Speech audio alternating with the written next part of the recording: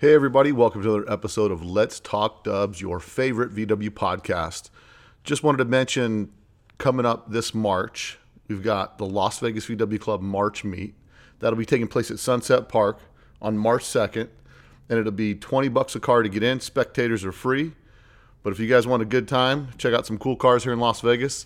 It's guaranteed to be a good time, so make sure you make it down to Las Vegas VW Club's March Meet happening at Sunset Park here in Las Vegas. Today's podcast is going to be with Kevin Zager with Cool Rides Customs. In this podcast, we learn a lot about the technology and development that's gone behind a lot of his products. It's a pretty interesting listen. I learned a lot and maybe even purchased a shifter myself. So take a listen to the podcast and give me some feedback. Don't forget to subscribe to our podcasts on iTunes or wherever you're getting it from, even Google Play and all that. Make sure you subscribe, leave reviews. Also, subscribe to our YouTube page at Let's Talk Dubs on YouTube. So, enjoy. A Volkswagen is a nice station wagon to have around the house.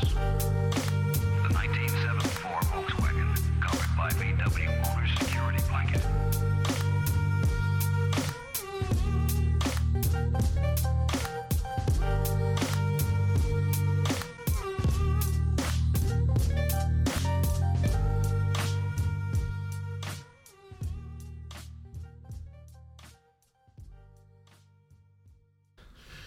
Hey everybody, welcome to today's episode of Let's Talk Dubs. Today my guest is Kevin Zager with Cool Rides Customs out of San Diego, California. That's right. And we've got him here in the studio today. He happened to be here in Las Vegas. And so I snagged him for impromptu in-studio / garage podcast. So Kevin, welcome to the show. Thank you.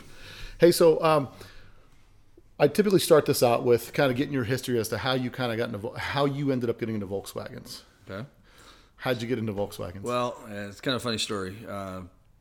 Talking to you earlier, telling you about the 65 volts 442.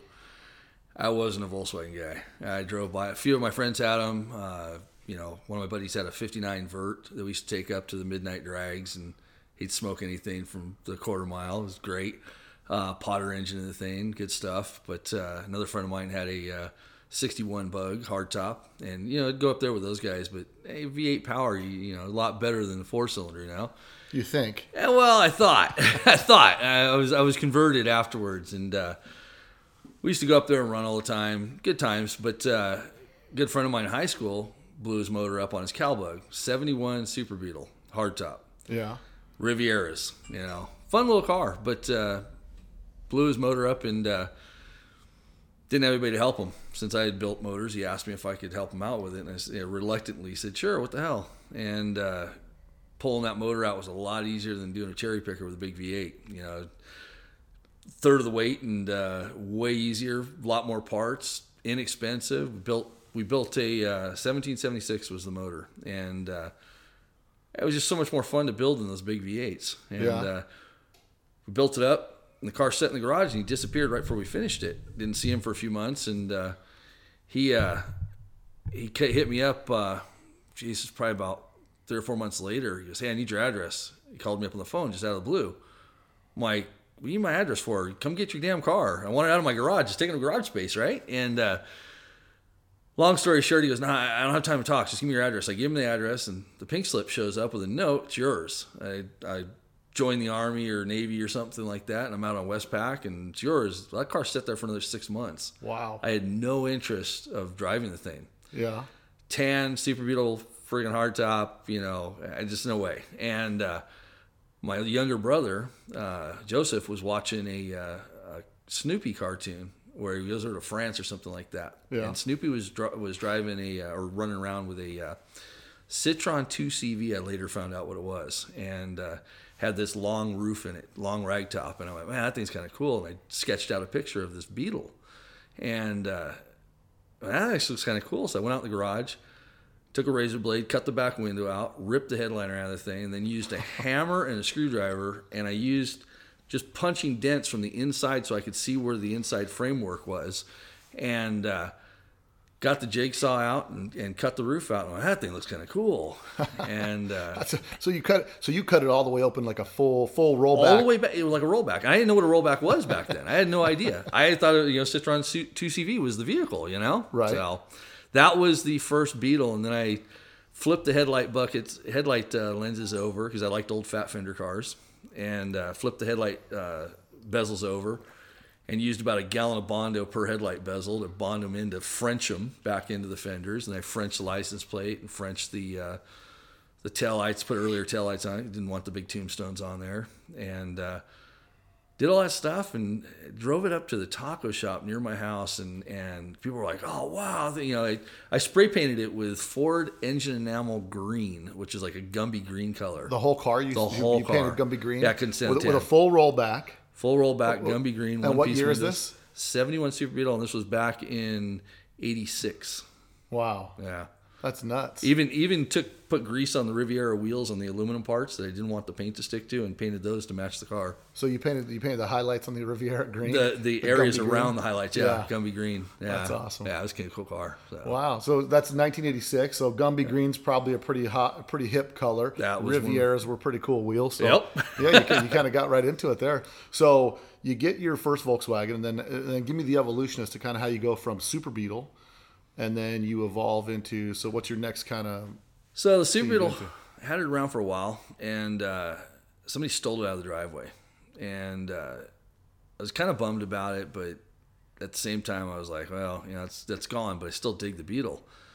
So the next vehicle I bought was a 1960 Beetle, because all my friends, all glass taillights. You didn't get anything newer than glass taillights. Right. If you didn't have 61 earlier, didn't have glass taillights, wasn't cool. So. Right. Picked up a 1960 and proceeded to do the same job to it, but I took it further on this one. I did frameless pop-outs. I did the old Recaro Prelude leather seats in the front. I really dug the history between Porsche and Volkswagen by this point, and so I took out the gauges and put in a 3-gauge pod that had 356 gauges. I actually bought for $50 at a local junkyard out of the 356 and Nice. stuck them in there. Yeah, gutted the tack to make it electric and just took it kind of to another level. I'll show you some pictures later of his. Well, kind of car. we'll put some pictures up on the Yeah. on the video on the YouTube channel, Yeah. so people can kind of check this stuff out. Because it's always neat to kind of get the back history of how people ended up getting into VWs. Yeah. And so I didn't tell you in the introduction, but I told you in the introduction, but Kevin owns and operates Cool Rides Customs, and so Cool Rides Customs, you started out doing kind of suspension stuff, and now you've evolved into a whole bunch more stuff. But how do you get from where you get into VWs and then you transition into how do you eventually get to where you're at? How do we get to the mechanical side of where you're at? Well, it started out with the cars. Always been mechanically inclined. I mean, I was 6 years old when I snuck a pair of vice grips out from the kitchen, went out, hid behind a tree in the front yard, and took my training wheels off my bike. Oh, wow. So it's always been a mechanically inclined thing for me, and so I did that. And as I did the second Beetle, I'd always been customizing cars. I can't leave anything stock. I always wanted to put my own twist on it. And I know the feeling. yeah, you gotta do something different, and so I've been doing that all through the years, doing all my own cars, going to the Classic, going to the Jamboree back in the day and stuff, and had a car club, first generation VWs. So I just started sinking deeper and deeper into this thing. But as a day job, I was a mechanic, ASC certified mechanic, and so I was always doing stuff mechanically. And I was running a shop for the Lusty Brothers down in San Diego. Yeah. It's a high-end European repair shop. And I was doing my cars on the side and stuff. And a good friend of mine, Ian Kirkland, worked for Mendiol Transaxles. And he had told Mike wanted to start building cars. And he told Mike that he wanted to build these, Mike wanted to build these Myers Mangsters with a 6-cylinder Subi in the back. Right. So this is at the evolution of when Mendiol is starting to bring out the full cars, full Mendiol built cars. Correct. That was the beginning of that, and so we put these 6 cylinders in there, 330 horsepower, 250 foot-pounds of torque, and a 1,900-pound car. Yeah. And I'd been racing with a Porsche Club for years. I was a driving instructor. First car I pulled out, I didn't even put my seatbelt on, and as soon as I pulled out and got on the throttle, I pulled over and put my seatbelt on. It was just scary fast. And we did everything we could to the suspension to make it handle Right. You can't make a Volkswagen handle. There's just no Well, way. yeah, I mean, the suspension's pretty adequate. I mean, it's 356 suspension basically. In that Correct. Body leans over, suspension leans over. So that's where the suspension came in line. But yeah, my evolution really started with the Volkswagen, the first Volkswagens I built. thing. Right. As a mechanic, I started doing all my own stuff. I did a 23 window bus back in the day that I miss. You know, Yeah, I was want the racing stripe down the. that was the racing stripe. Yeah, Love that bus. Love that bus. The nasty bus. The nasty bus. Actually, the initials on that, my son Nathan that you met earlier, the first three letters. I brought that car back from the paint shop when I found out I was going to have him, and so the first three letters are his initials, Nathan Alexander Zagar, and I had to make it say something, so I put a T after it, and the word bus, making it the nasty bus. So many people thought it was the Nazi bus. Well, that's what I was going to say. I remember, I think everybody remembers looking at it is that say Nazi bus on it? Like, it was pretty funny back in the day because you look at it and you think, but then when you talk to you say, yeah, it's supposed to be a nasty bus. And everybody just kind of goes like, oh, that's cool. And then, so there's the evolution of how the NAST bus came around. NAST bus, yeah. Yeah, I'm sure you got a lot of questions on that. It was funny, and I had made up these stickers that the swastika backwards is actually some type of peace symbol. Right. And so I'd made up these stickers for the window of it because it's a drag bus. It was a drag race style bus. And did it like the old DKP cars back in the day. That was like when I started going to the classics, when you saw those DKP cars lined up, I was like, oh, that was the stuff back then. So I'd done Honda and Toyota and Chevrolet and Ford and everything. I'd put all of them on there with a backward swastika crossing them out, kind of like on the old Bombers, how they had the kills on the side of it. Yeah. And when Hot VW shot that car, they didn't want any part of that. But for me, throwing back to the old Nazi stuff, hey, that's where the Volkswagen started out. Hitler wasn't the greatest guy, but if it wasn't for him, we wouldn't have these cars.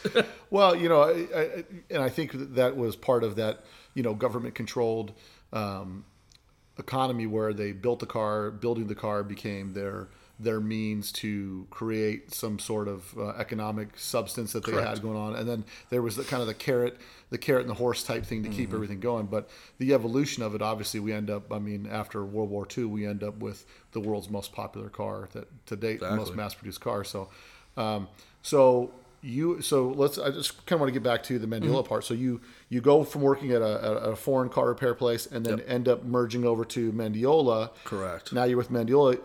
Did you help develop and design the suspension stuff on there? Or? Yeah. So basically, I left the old job after 13 years and taking a chance at doing this car thing and went over there and we drove the car and it was kind of scary to say the least. And I came back, told Mike it's a death trap. We got to do something with this thing. And so we did everything we could trying to get the suspension to handle better, and it just wouldn't. So between myself, Mike Allison, and we had a couple of race car chassis engineers that got involved in it. And, that's always helpful. Oh yeah. They more stood back and told us what was right, what was wrong. They kind of consulted on the thing. But they stand behind you and go, you're doing it wrong. Yeah. You're doing it wrong. Pretty much, yeah. You screwed up. Can't tell you how to do it, but you screwed up. So, but luckily we came out pretty good right off the bat. There was a couple little changes afterwards, but for the most part, we took all the Volkswagen out of the Volkswagen. I mean, this car, diving into a corner, and being able to pull over a G and lateral G-force just doesn't happen in a Volkswagen. And having the ride quality of a new car, it's amazing. There's for sure some limitations in respect to the Beetle chassis. Correct. So then Mendiola was doing the Mendiola suspensions. Correct. Now you're completely separate from Mendiola now. Correct. Yeah. What happened with that is basically Mike started wanting to slow down a little bit in his older age, wanted to kind of back off from a lot of things, and he decided to close down that part of the business. And I had the opportunity to purchase it from him, the rights to the Mendiola suspension, and kind of take off. And the economy had hurt him pretty bad, so he was pretty tight. What year is this? Is this 2010? It's 2012. 2012, when he so decided. Like bottom. Yeah, he was like, "Hey, we're going to cut this out." And the man went. He had two 25,000 square foot facilities back to back. One building cars, one building transmissions, and 30 plus employees, and it just all went downhill for him. You know? When you get stretched out there, I saw it at the sand dunes. When I started going to the sand dunes in like 2010.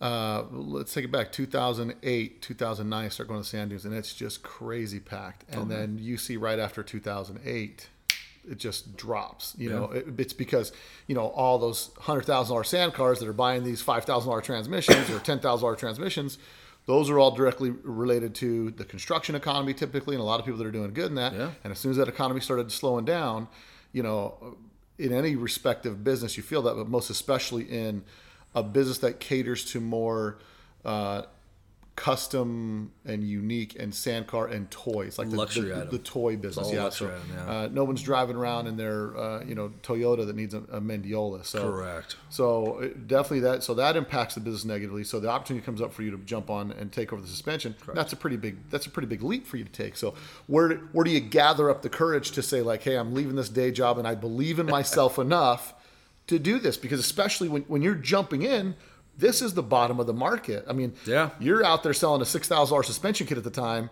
Yeah. and it's the bottom of the market. Well, one thing that, first and foremost, I got to give my wife a lot of credit for that. I've always been, I grew up poor, single mom, sometimes we didn't have food on the table and, moving all the time. So it's always been scary for me. I've always been really careful with money. And, my wife encouraged me first to make the jump to go down there, build cars with them, to go after a dream. Right. And then also encouraged me to do this. Now, I mean, when I first went down there with them, we had just had my first son, my 13-year-old. When the opportunity came to go buy the business, I had just had my second son. And so, I mean, I'm sitting there going, man, I got to make all these bills meet. I've got to cover this and that. But, Nothing wakes you up more than having some kids, right? Like, oh, yeah. Making you feel you got to be a lot more responsible. Absolutely. So, I mean, my term was I was super excited to have my own business because it's something I always wanted. And after being in the manufacturing end of things with Mike and seeing how things were done, I knew I could do it. It was a perfect opportunity for me, perfect place for me to be. And I was excited, but I was ready to wet my pants at the same time. Man. Yeah. I was ready to just make a big puddle. I was scared. And but I had a lot of ideas, like the brake systems, the shifters now, all the other components that we now produce was all stuff that I had pitched to Mike, but between the economy and Mike not wanting to expand in that direction. Because all that kind of development costs a lot of money, R&D, figuring things out. I mean, you're laying out lots of money before you see it, so understandably that he'd be pretty reluctant to get into that. But you've got these ideas, and those ideas came from dipping outside of the VW scene and seeing like, hey, everybody's got all these. Where do those come from? Is it from going to the SEMA show? It's like, man, they make big brakes for everything. Why not big brakes for Volkswagens? Why not? You know what I mean? Well, I had some really nice brakes on my Speedster. I've got a little Speedster with a 2165, putting down about 306 at the wheels. I mean, it's a screamer. 306 at the wheels? 306 at the wheels. The dyno out here on your guys' dynos out here. Really? Yeah, out here. One of the. I remember. That's the day I test drove the black 66 Bug or something. Yeah. That you had the Mendiola suspension in. Yep. Yeah. That was when 306 at the wheels, according to their their dyno. turboed? Turbo. Oh, guys, I say it has to be turbo for 306. Turbo injected. I mean, everything I could do to it, and it screams. It's got a Porsche 915 5-speed behind it, so it can take the power. But I was booking down over in my neighborhood, about 1/8 to a quarter mile away from a stoplight that was starting to turn red, and I laid into the brakes. And I had some of the best brakes on the market at that point.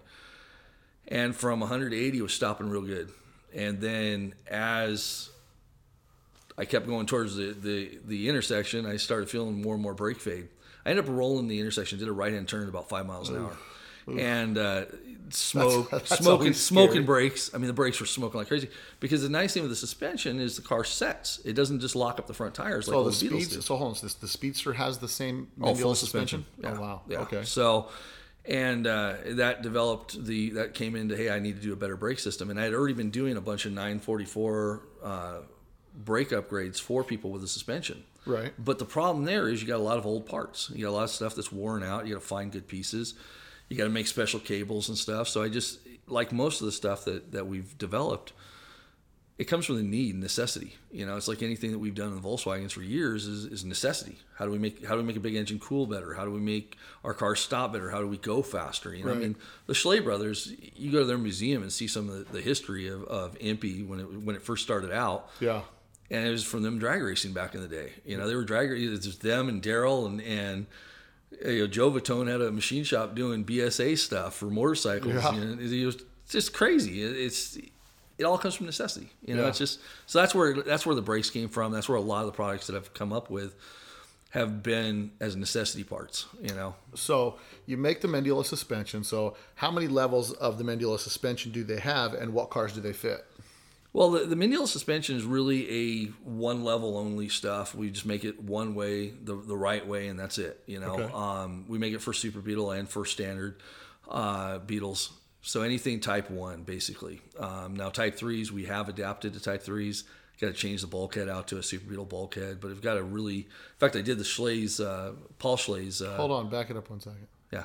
You said you do the ARM suspension in the Type 3s? Oh yeah, absolutely. Get out of here. No, we just changed out the bulkhead to a Super Beetle bulkhead. Well, you know somebody that has a Type 3 around here? I know a guy's got a couple Type 3s.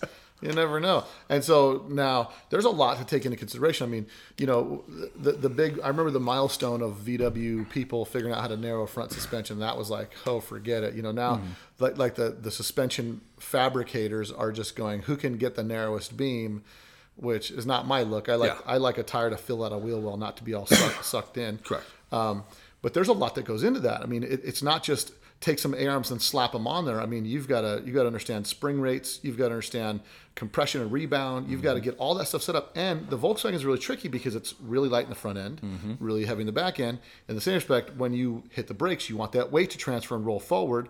So there's a lot to do that. Was a lot of that developed with the suspension engineers you guys worked with at Mendiola, to where they kind of gave you the feedback in respect to because most guys like, kind of the 80s way of raising your stuff in the back was we'll get the coilover springs and just keep cranking them up until, they raise the back of the car up, which, it doesn't really work.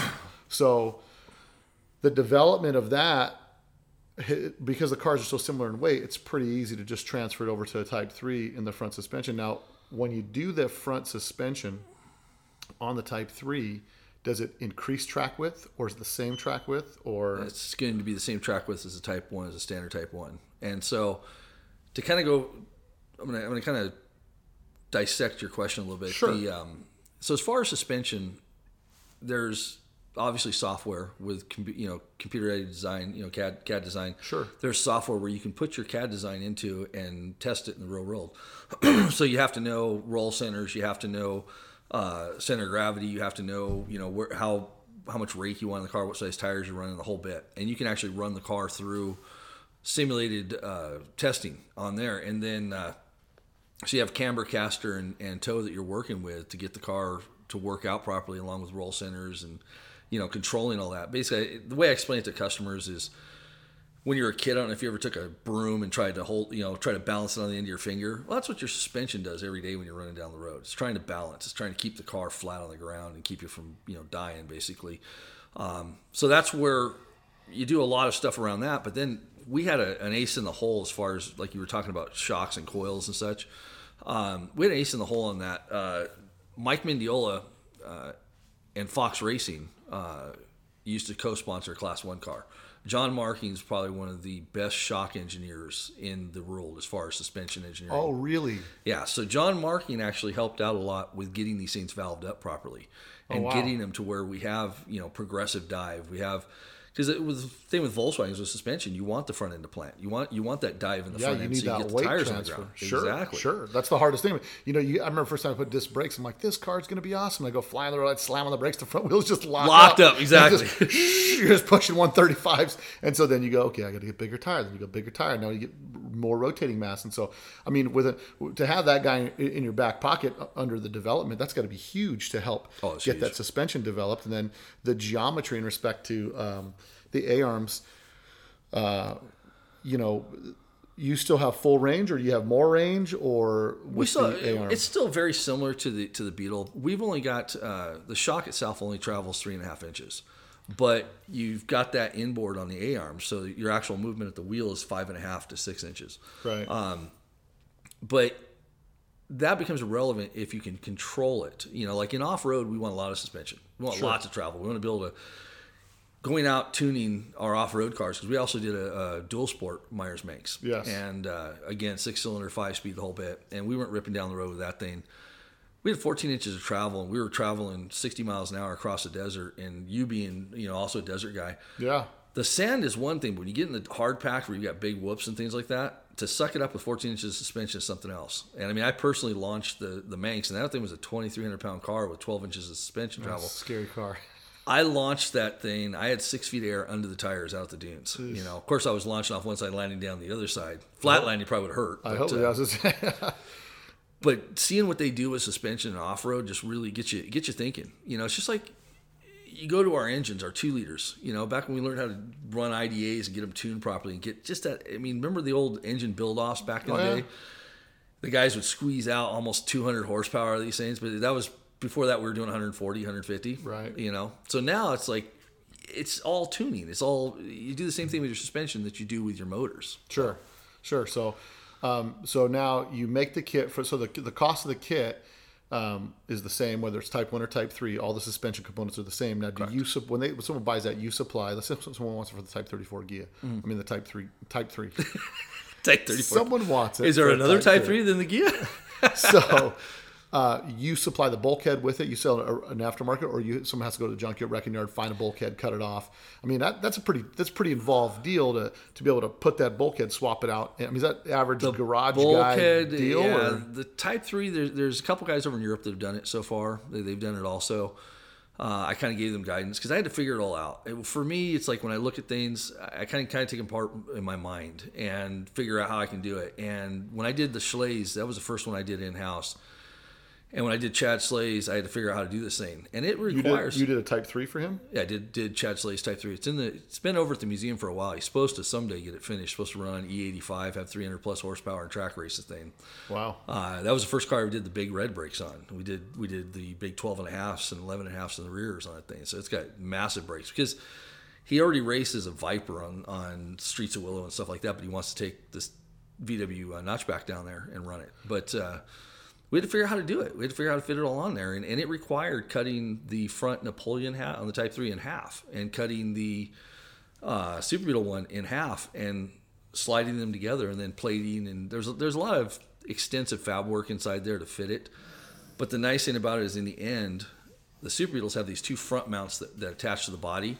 Just like the Type they have the mounting points for the lower control arm. Is that what you're talking about? No. They have these. It's like a hammerhead bulkhead. Yep. Kind of comes out. It's got a couple of mounting places up front for the body for the Super Beetle, and we're able actually to use those to mount to the upper beam mounts of the Type 3s. So we actually tie the body back into the front. Oh, that's awesome. Yeah, it makes it really rigid. So really it's nice and rigid. And then, so how many Type 3s have you guys done with the ARM suspension? I've done 3 in house, including a right hand drive for a guy back in Texas. Type 3 cats are a little bit different. Mm-hmm.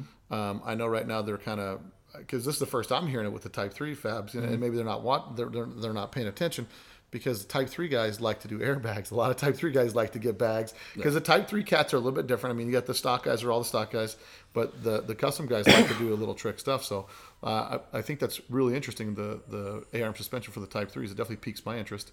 But I asked you a question earlier about the track width. So track width of the Type 3, is it the same as the Type 1? As far as I know, I've never measured a Type 3 beam, but I know that guys have been sliding the Type 1 beams into the... So you do so now you do the Type 3, so you do the ARM suspension. You can do it any of your vehicle, and now including Type 3s. Correct. And they can check out the website to get more details on that. They can reach you at Cool Rides Customs. Correct. CoolRidesCustoms.com. Yep. Okay. And so besides the suspension, you've come out with something recently a little bit that's kind of hit the market pretty new for buses. And tell me about that. You're referring to the bus shifters? Yes. The shifters were You don't have one in your car, do you? I do not have one with me today. If I'd known you were coming here, I brought 2 of them out here with me. Telly has 2 of them in his shop right now.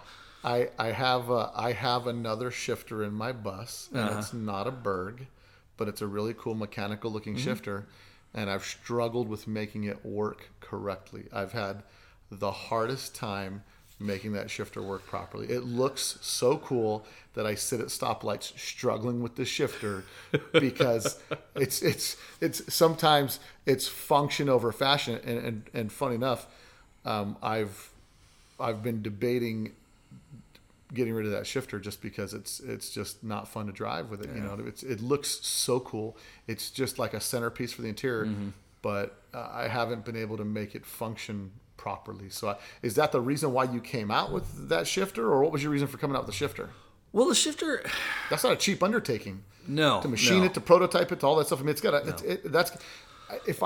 and I'm not even in that business. If I had to guess, you're 10 to 20 grand to develop it between machining costs, test samples, time, materials, all that stuff. You got to be between 10 to 20 grand just to develop a working shifter. Yeah. That doesn't even It's- include getting into production and all that stuff. It gets pretty expensive. Luckily, I'm really good on the first shot through, 99.9. I'm having a little trouble with the matching e-brake handle because we're also going to be doing a billet e-brake handle to match it. I'm having a little bit of trouble getting that thing working to where I feel really comfortable with it.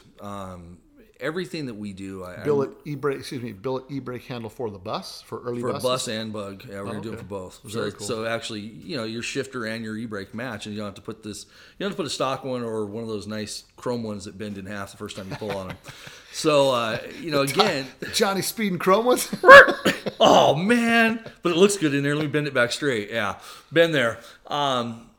So it's like everything we do, I want to test. I want to make sure we've really tested it to the hilt and make sure it really works. And it's an improvement because I don't want to get involved in something if I can't make it better somehow. Right. And looks are obviously form follows function. Yeah. And back in the late 80s, early 90s, I was running my full ragtop bug, the second one I built, making a pass at Carlsbad Raceway. And I was in third gear, and I said, I'm going to try fourth this time. I'm going to try to grab fourth. And I had a nice Gene Berg shifter in there. I mean, that was the top of the mark back in the 80s. If you had a Gene Berg, you had the best shifter there was. And I grabbed that shifter, and I pulled back on it to go into, the heat of battle. I'm racing, I think it was a Chevelle in the other lane, and I saw him coming because the bug beat him off the line, but the Chevelle was going to catch up at the far end. So I reached over to grab for fourth, and when I pulled back, I somehow nailed second. And I smiley faced every one of my pistons. And I caught it quick enough to where I didn't blow apart. But I was like, man, all these shifters, they're all single throw shifters, meaning that you have one pivot, forward and back, you got a 50% throw reduction or whatever. But side to side, you have a 50% throw reduction. So now your gears second are to third, tighter left to right. Your second to third gate is so tight that I've never thought about that before. Yeah, and so Carlsbad Raceway is almost like an off-road course when I'm running it. So you get through some whoops at the other end. And when I went to grab, I must have hit a whoop or moved just enough to get it into second. It wasn't the shifter's fault. It's just the shifter was funny, mechanically 'cause so tight I couldn't get it. I've tried to get my car into second gear like that, and it won't go. So you must have been really committed. I had a lot bigger shoulders and muscles back then, So, yeah, no. So the reason for it, to get to your question, I'm sorry, I kind of roundabout way to it, but I started doing a lot of these Subaru conversions, and people were buying the vintage speed shifter, which is a great shifter, great looking shifter, great machining work and everything. But you try to put that into a transmission that's already tight as it is. Now you're trying to go to fifth. So and you're having trouble hold on. finding So you're putting these, when you say Subaru conversions, are you doing Subaru transmissions as well? Subaru transmissions into these cars. So you're doing Subaru transmissions in these. Now these are kit cars you're building, or these are No, we full put Subaru Beetles? stuff. Yeah, we put Subaru stuff in Beetles, in Porsche Speedster kit cars. In So obviously you're doing Type the Subi gears Transmissions, ring and correct. pinion in that, and who's doing those for you? 3s. Rancho Performance Transaxle does all of our transmissions right now. And They so do you everything. put that in there. Now you've got a 5-speed shifter, but now because you've raised the fulcrum point of the shifter, your lateral gear splits, like from first to third and all that, are much tighter. You don't know if you got on a third or fifth. Oh wow! Yeah, it's so tight. So, and that kind of sparked, seeing what was out there on the market and wanting to do something just a little bit different. I had been playing with Porsche transmissions too, Yeah. and they run a dual throw shifter. So it has a separate throw for front to back and side to side, which allows you to find that 5-speed a lot simpler. So that's where I said, hey, why couldn't we do a Volkswagen shifter in a dual throw? And so that's where the engineering started. And now with mine, you've got a 50% throw reduction front to back, but your side to side is a 30% reduction. So you're able to actually find those other gears without having any type of issues. Right. And I actually took it a step further because we did a spring-loaded reverse lockout, which has about a 12-pound spring to when you go in reverse, you push up against that spring. Took it a step further and put a spring gated on the other side. So now when you put the shifter in your car, there's no adjustment side to side. You leave it in neutral, you drop the thing in, you put the bolts in, you adjust front to back a little bit if you're having trouble getting fully engaged. but your side to side is sprung loaded. So whenever you let go of the shifter, it's always going to come back to first gear, the first 1-2 rail. Oh, really? So when you go to third and fourth, you actually push up against a 4-pound spring to go over to third or fourth, and it's enough of a throw to where you feel you're actually going into that gear. Oh, nice. Yeah. Oh, well, maybe the carbon cab might have to get a new shifter, because I'm telling you right now, there's nothing worse than looking cool as can be in that carbon cab, and then going to like, and then you look at the shift like this piece of art doesn't work. You know what I mean? Like it's pretty frustrating. I can tell you Grandma that. in the 1972 Cadillac just outran you from stoplight to stoplight. Yeah, but I mean, it's like, it's interesting because you see products that look so good. My split window that's been under construction for quite a bit of time, which I actually coincidentally I'm running a Mendiola suspension on that. That split window, the design started with the shifter. I saw the shifter and I thought it's an open gated shifter. It looks super cool, real mechanical, and that's the vibe I want for my split window when it's coming out. Little tidbit I'm leaving out to the crew out there in podcast land, but. It's kind of frustrating when something looks so good but doesn't work Correct. as good as it should. So, maybe, and I think maybe this is where these podcasts come in handy, because a lot of people don't understand what it takes to get to a point where you can make a shifter that you're selling. How much does the shifter sell for? Bugs are $395 and the buses are $595. Yeah. So someone's like $600. That's crazy. You know what I mean? But they don't understand the difference. And so maybe that's and hopefully this podcast will help everybody kind of understand what the difference is, that you took the time to develop a different reduction in throw laterally than, vertically or horizontally, you know what I mean? And so, it's opened my eyes to it, because sometimes maybe in today's day and age where we just kind of blip through Instagram, we don't take the time to read details and look at things like that. Maybe some of those things, information I'm sure is probably out there, but maybe nobody's taking the time. Everybody goes right down to the bottom line. Typical consumer goes right to the price. What's it cost? What's it cost? Yeah. What's it cost? And they go, it costs too much money. Correct. And I'll be honest with you, that was my thought. I thought, well, dude, that shifter's $600. I'll just get a Berg. They're $300. Yeah. But now that you're telling me the development and engineering and all the stuff that goes into that, because even myself, me being a VW guy, I thought, oh man, maybe I'll get one of those shifters. And I thought, $600, man. And then not understanding the development and time that's gone into that shifter, it's kind of opened my eyes to where I'm like, hey, I'm willing to pay the $600 for a shifter. Yeah. I mean, you know what I'm saying? But I think that's a big key component, because that's what happens when you go on the Samba or you go on some place and you're on Instagram and you got 3 seconds to get your point across and get people to understand what you're doing. And then everybody wants to fire back with a bunch of nonsense or a bunch of like, oh, who do you think you are? You think just because it says Cool Rides, it's worth that much? And I'm being real about it. But I mean, that's maybe some of the reasons why that happened. So hopefully from this podcast, people understand the development and engineering that's gone into that, because we got the time to talk about it and kind of just sit down and when you go to a show, you don't have time to sit down and have this conversation with everybody, because you're moving parts and displaying stuff and talking to people and all that kind of stuff. So hopefully this podcast will come in handy for some stuff like that, because I can tell you right now, it's opened my eyes and I'll probably be ordering a shifter. Well, I'll tell you what. I mean, Shannon from Couch Custom out here bought one of my shifters, and he actually, without I didn't ask him or anything. I just suddenly saw a link to a video that he posted up. Loves the way it shifts. And as I developed this thing, down in San Diego, Dave Cormack, who used to write for VW Trends, used to live down there. Him and I used to poke at each other as hard as we could all the time. We had a love-hate relationship. We loved to hate each other a lot, but we became really good friends from it. And when I developed the shifter, knowing his history with Volkswagen, because he's been in it since before any of us. I know he's been in there. I mean, he was back when you could find a 50 split window on the newspaper, And I sent him one of my shifters. I said, hey, I want you to try it out, see what you think, and I want you, knowing he'd give me an honest opinion one way or the other way. And he's got a 56, real beautiful 56. They built it as a VW Trends car way back in the day. Yeah. And it had a Gene Berg Signature Series shifter in it. And he went ahead and he put my shifter in there. And he drove it. And his one and only thing that he said is that a couple times coming back across, because you're used to moving that shifter manually, he caught reverse. He'd pull it over and hit, instead of going into second, he pulled it against it. Because you're used to pop the neutral Correct. position. So he's pulling over, not just realizing he just let go of it. He goes, I did that twice, but once I figured out I didn't have to pull it, that it would just automatically go over to second. I could just pop it into it. He goes, I love it. He goes, I'm not putting the Berg back in.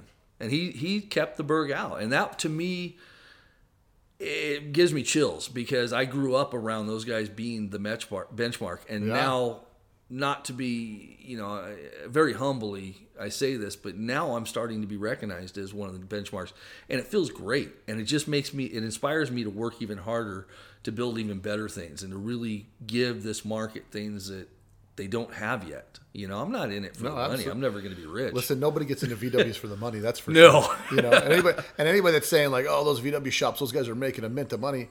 I have yet to meet someone that is in the VW business that's filthy rich. That you know what I mean. It just doesn't get you there. You know what I mean. So it's a passion. yeah, that's it. That's what fuels everything that we do. Is our passion for. We get these old little econo box vehicles, and then we try to make them performance cars. Yeah. We're like, we're like, I think VW people are kind of like the most, especially the custom and hot rod VW guys are kind of the most backward guys. But I don't want to say backward, but what I mean is like we take the most oxymoronic vehicle that should be seen as a performance, and we look at it, and we like, for me, nothing is better looking than like a 67 Cal-Look, like sitting with the right stance, BRMs or 5 spokes, or any kind of classic Cal-Look wheel, like just sitting there, and it just looks like it's got some big meats in the back, and it's sitting just stanced enough where it just looks like for us, I think for us VW people, we see that and we think like, oh, like Chevy guys when they see a Chevelle, like that's what we see. We see a nice Cal-Look bug. Yeah. But it's awesome because of that desire to take these cars that are 45 to 50 horsepower, and then to bring these things in the world where we're pushing out. Some of these cars, these world record drag cars, are pushing 1,000 horsepower, stuff like that, and you're talking, that's big time stuff out of a VW originated design. Absolutely. But so you got the shifters that you've got out now, which after this discussion, honestly, I'm thinking, and no disrespect to a Berg shifter at all. No, the Berg shifter is a great solid shifter, and it does exactly what it's designed to do, shorten the shift throw. Yours is one more step of engineering involved in that in respect to changing the lateral reduction Correct. from gear to gear and the centering position. So it's a different shifter altogether, but that's the great thing. It's like we get to a point where in the VW scene where it stops. Like this is what we're going to do, and that's it. Narrowed beams, game over. Yeah. Okay. Yeah. Well, now you've got A-arm beams and all these types of things. Because I remember the first A-arm suspension that I saw was Eyeball Engineering. Mm-hmm. He passed away a few years back. Bruce, yeah. And I saw him there at one of the car shows, and he was a hot rod guy. I mean, he did a whole hot rod bug with the A-arm suspension, and I got to talking to him. And I'm at the car show, and I said, "Hey, why don't you make those and sell them?" He goes, "Oh no, the liability is just too much money. It's this, it's that." And then I said, "Would you sell me the idea?" Because I saw it and I thought, because in my head I'm thinking, I've seen so many people, the evolution of trying to get an articulating suspension like an A-arm suspension in Volkswagen. I've seen buses with 356 and 914 lower swing arms welded to the bottom and a strut mount pushed up through the seat. I mean, I've seen all kinds of iterations of it, and the evolution that I've seen in the Mendiola setup, I really like it. Okay, so we're back. We heard that was a little bit of Bella barking in the background, so we had to go tame the beast. We're here in the studio, aka the shop, the Garage Mahal. So sometimes we get a little bit of that sound, but we keep it real here on the Let's Talk Dub podcast. Absolutely. So we talked about the shop. We talked about how you got into it. We talked about what's coming up in the future, and your focus is going to be primarily going into trying to make some stuff that people can buy, that they can put on their car, kind of bolt-on stuff that's cool looking, gives us some personality, some things like that. You're doing some theme builds. Yep. You got so what's the next? So what's the next show? Because obviously this whole thing with the classic and all that stuff is kind of big news. I mean, it kind of the dismantling of the Southern California Classic Weekend. This is my 2 cents on it. It's been a bummer. I know a lot of people are big pro Prado guys, but it's tough to go out there with a full display and set it up in the grass and the dirt and stuff like that. It's a whole thing, and there was something to be said for the big rollouts and the debuts and the car shows and kind of bring stuff out. So when will you debut your next build? Going. I'm going to step back just to the other question real quickly. I'm going to build more stuff. I'm going to continue to build the cars. I'm going to break it down in the car builds. Instead of doing every car, I'm going to focus on 2 or 3 a year, and that's it. Because right now I've got like 14 projects. I just don't need that many projects. It's so much headache to try to manage all those projects. And dealing with paint and body is always a nightmare. And no offense, people like Buddy Hell, they're great painters. But I've got painters that have drugged me out for over a year on a paint job. And I've taken them a completely stripped carcass that's sandblasted, major metal work done, the whole bit. It's a tough go. I wake up in the middle of the night thinking about this stuff, man. I don't like to stress out. I want to spend time with my family. It's like you got to manage. I think the hardest part of managing a business is managing life, But so we're going to break it down to a few builds a year. We'll still have the guys doing the chassis builds for people because people just feel more comfortable a lot of times sending their cars to us to do the chassis, and we can knock those out in 6-8 weeks. That's done. But in the meantime, we get to do a lot of these things to develop more products like the UTF, the end of the fender oil cooler. Things like that allows us. What's the UTF? The UTF is the end of the fender oil cooler. And basically what it does is it mounts on Type 1 Beetles. We've got one coming out for a Ghia. We're going to be doing one for a bus. It mounts to the bumper bracket bolts on the inside of the left rear fender. Puts the oil cooler right up next to the taillight, up inside there with a fan, the whole bit. Really? First thing everybody says, aren't the rocks going to hit it? And aren't you're going to destroy it right there? Well, how many times have you seen dents in the back of your fender right there? Right. There's none.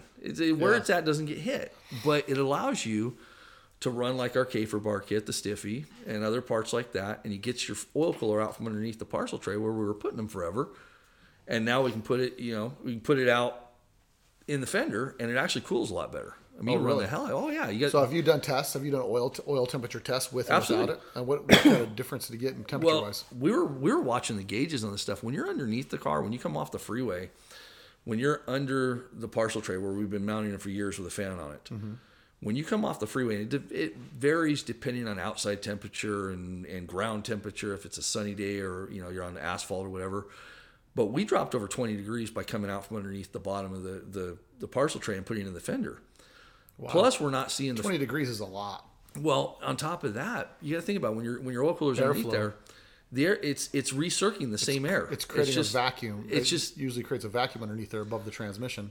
And when you slow down, it just sits there and recirculates the same hot air through it. So it sits above a hot transmission. Correct. So when you're in the back of the fender, the air is pushing up. The tires develop air pressure. Little known fact. They're actually big fans. Bunch of air pressure gets inside the fender well. So we're utilizing that air pressure to push through the oil cooler, and then we leave enough of a gap behind it for it to exit out underneath the fender. So we're not recirculating that air as we're moving down the freeway and such. And so it leads also to the fan not coming on, not having to do as many duty cycles. Usually when you come off the freeway, you'll hear the fan come on once or twice, but for the most part, it's not running continuously, which takes a lot less lag on the battery, on the charging system, and on all the components. So, and what kind of cooler are you using? Is it a high-quality cooler? We're just using a 72-pass Mesa cooler. So 72-pass Mesa cooler, but it's a turnkey kit. Someone picks up the phone, calls Mendiola, they can get it, or if they go on the internet, Cool Rides. They go, not Mendiola. They go to Cool Rides. So someone Cool Rides Custom goes on the internet, goes to CoolRidesCustoms.com. They want to buy an under the fender kit. What are they paying for an under the fender kit? The whole kit's $300-$295. That's with cooler, fan switch, AN fittings, the whole bit. That's turnkey. And if somebody wants to put that on their car, they've got to have it full flowed. It should already be full flowed. If it's full flowed, it's a couple hour bolt in and you're done. Correct. And now you got, and it comes with mounting brackets and everything. It's the mounting bracket, the cooler, everything's ready to bolt up underneath the fender for both early and late model. You just shorten up your hoses, your oil hoses, and we give you the bar fittings in case you want to run the old school hoses or whatever. But now your hoses, instead of having to make this route underneath the car, just going right there to the fender, shortens them up, makes it travel a lot less, keeps your oil pressure up a little bit higher. There's awesome. A lot of benefits to it, and we did it because once we started doing the Stiffy kit, we lost that room under the parcel tray. Sure. So again, during a build, we come up with something new. The Speedwell Oval was actually the first one to ever get that, and you asked me if I ever drove that thing. I actually ran tight side by side with an M5 coming from East 8 down to San Diego, East 8, climbing up the hill, up from Mission Valley, climbing up the hill, heading on to southbound 805. Really? And I saw him coming up. I was out test driving this thing, working some of the bugs out on the thing. So this is the Speedwell Oval. Speedwell Oval. And it's got, what's it got for gearbox? It's got a Mendiola 5-speed in there. Okay. 220 horsepower at the wheels on 8 pounds of boost. And turbo. Under-deckled turbo setup. Turbo, yep. Yeah, Chico over at CPR put the engine together. Real conservative builder. Great engine, real reliable. Good engine. Big good torque power. monster. Yep. And Tim had used him in the past. That's how we found him in the first place. And so we ended up going with him. And so I'm driving up. I'm coming up the on-ramp, coming on to the 805 South. And it's a climb. If you've ever been down to Mission Valley, Yeah. you know, you're climbing out of the valley. It's a long, slow grade. And I see this M5 making some moves coming up behind me. And I'm like, Yeah. hey, this is going to be fun. So as he gets up to me, I dropped from 5th down to 3rd and nailed it, stood on it. And he was just about next to me, and we went ripping up the hill. And I stuck with him all the way to the top of the hill. We were doing about $110 by the time we topped the hill, and we were going through gears. And when I finally got out of it, he slowed down because he had noticed me. He slowed down and looks over. So we did about $110. And when I finally got out of it, slowed down because I figured, hey, I'm driving a pretty expensive vehicle here, and I don't want to freaking mow anybody down. Right. It's not And I your got car. out of it. Yeah. Well, the guy in the M5 slowed down, gave me a big old thumbs up. He was impressed that bug stuck with him all the way up the hill. Oh, that's awesome. Yeah, and that's saying something. I mean, that was scooting along. So Now, does the guy who owned that car, does he drive it now? he drove the piss out of it. I actually, he scared the hell out of me driving into his driveway up there. He lived up in Coto de Caza when he owned the car, and he came down the street doing about 10 to 15 miles per hour, and he didn't slow down much. He turned right into his driveway. He had a pretty angled driveway. I thought for sure the apron was going to be gone. He just Right. dove right into it. And he used to put the guys up there in Coto de Caza, it's not uncommon when you live in that area to hear Lamborghinis and Ferraris and stuff run through there. Well, they've got, I don't know exactly where it's at, but there's a back road that they take to go up to some supermarket up the top of the hill. Kind of like going out to Julian or something like that where you're running through the curves. Yeah. And he'd run it up there every other weekend or so. And the guys, when they got up there, what the hell's in this thing? You know, they were driving Porsches or Lambos or whatever. They're like, what the hell's in this bug? You know, it's sticking with us. It's holding the corners, and it's fast, you know. Nice. So, yeah, but that car now actually resides over in Europe. You mentioned Europe before, and it's actually over in Europe now. It went over there. It changed hands. He finally had enough of playing with the Volkswagens and went back to it. He's now driving an Audi R8. I think this is his latest toy. So, Well, we look forward to seeing some of these builds. So when are you going to bring out, or do you have a date when the next build's coming out, or when you got something coming out? you know, with trying to keep good employees in there, trying to keep guys that can actually do the job. I had one guy get hurt recently, and just getting, going through waiting for other people. It's tough. I would love to debut cars at the Classic every year because that used to be the thing. It's like, Is there a classic? well, they're As of right now, this year there's not, which is a super drag. But listen, hopefully we'll get this thing worked out. But you're saying, so what you're telling me is, if somebody's listening to this podcast, they live in the Midwest somewhere, and they want to come to sunny California and learn to build cars, you got a job for them. For someone that can show up to work, that's got good work ethic, that can be there. Yeah. I mean, this is a common thread that I'm seeing with a lot of the younger generation. A lot of these guys aren't getting their hands dirty and working on cars, and so that leaves great need in shops like yours for Correct. a guy who can get his hands dirty and start being part of building some of these creations that go down in history. I mean, and caring. yeah, I mean, to be a caring, engaged employee that wants to be part of something that's bigger than just, we're pushing paper or doing whatever. We're actually building cars that are leaving a mark on the scene that are going to go down in history books. That 20 years Correct. from now, they'll be talking about these cars that came out now. Yeah, So. we've got a couple of really, really high end. We're doing the R Beetle, and then we've got a 56 that's on the hot rod theme like crazy. And that Nice. car, it's going to be another. I think it'll hit the market. When that customer came to me, he's a great guy from back in the Oklahoma area, and he says, I just want the best Beetle there is. And he goes, I don't. That's a pretty tall order. There's a lot of Beetles out there. There is, and I was kind of taken back by that. He goes, but I've seen what you've done on other cars, and he goes, I think you can do it. And So that's so that car, because I've had some people ask in the podcast before. Mm-hmm.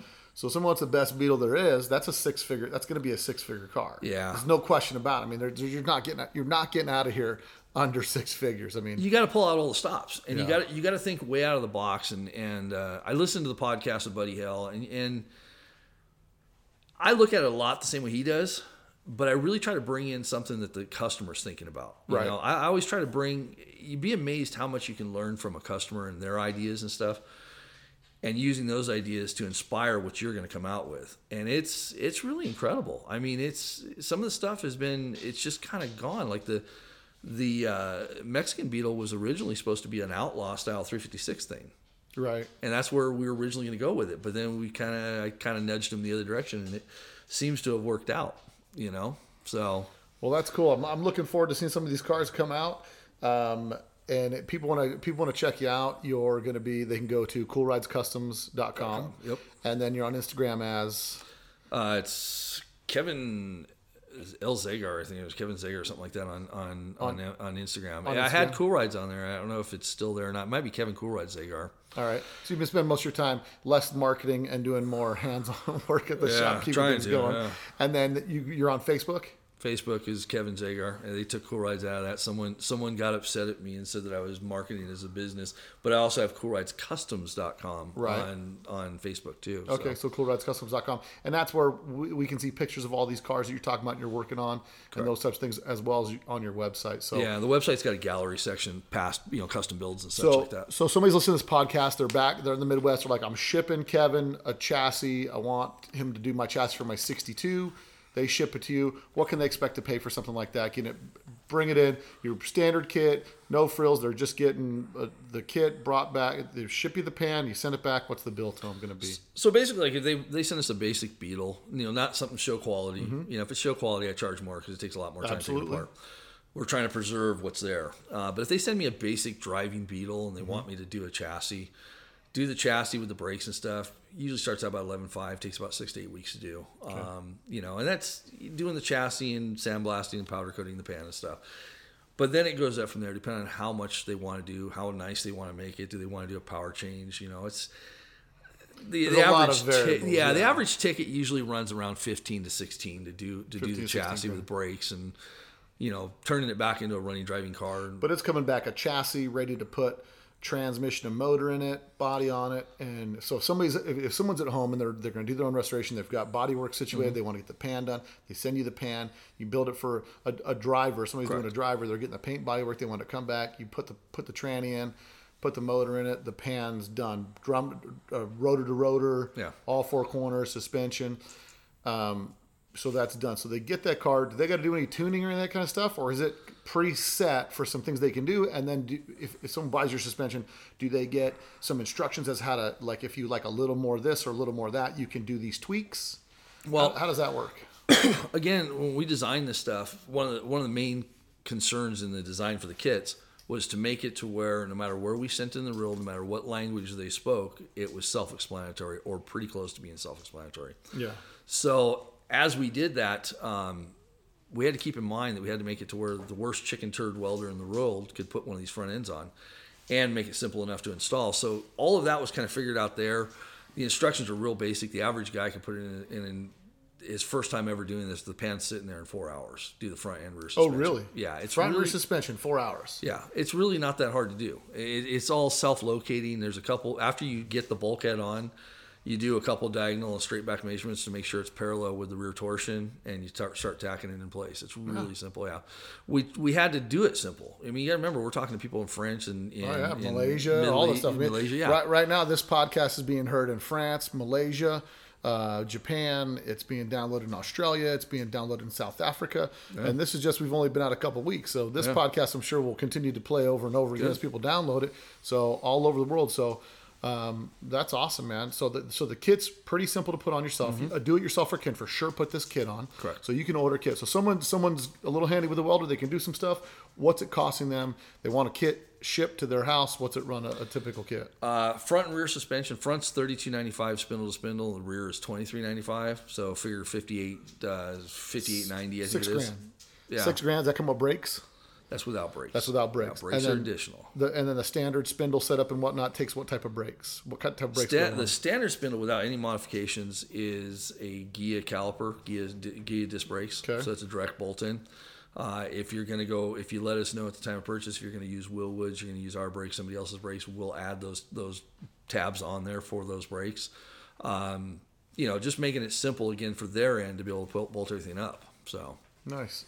Well, that's great, man. I appreciate you coming into the studio / garage Mahal today. I'm glad that you were here in town. I'm glad I got to learn a lot about the shifter and some other things like that. So I look forward to, and you guys will see on the podcast, I might end up with one of these shifters. So we'll put a little video of me getting the shifter installed in the carbon cab and give you guys a firsthand real world comparison from one shifter to another. So, hey, I appreciate you for coming in. Thanks for coming. Thank you. And remember, guys, go like and subscribe on our Facebook and our YouTube page. Also, subscribe to our podcast and leave us a review. And again, want to thank Kevin for coming in. It's Cool Rides Customs. And let's talk Dubs. We'll see you guys later. A Volkswagen is a nice station wagon to have around the house. The 1974 Volkswagen, covered by VW Owner's Security Blanket.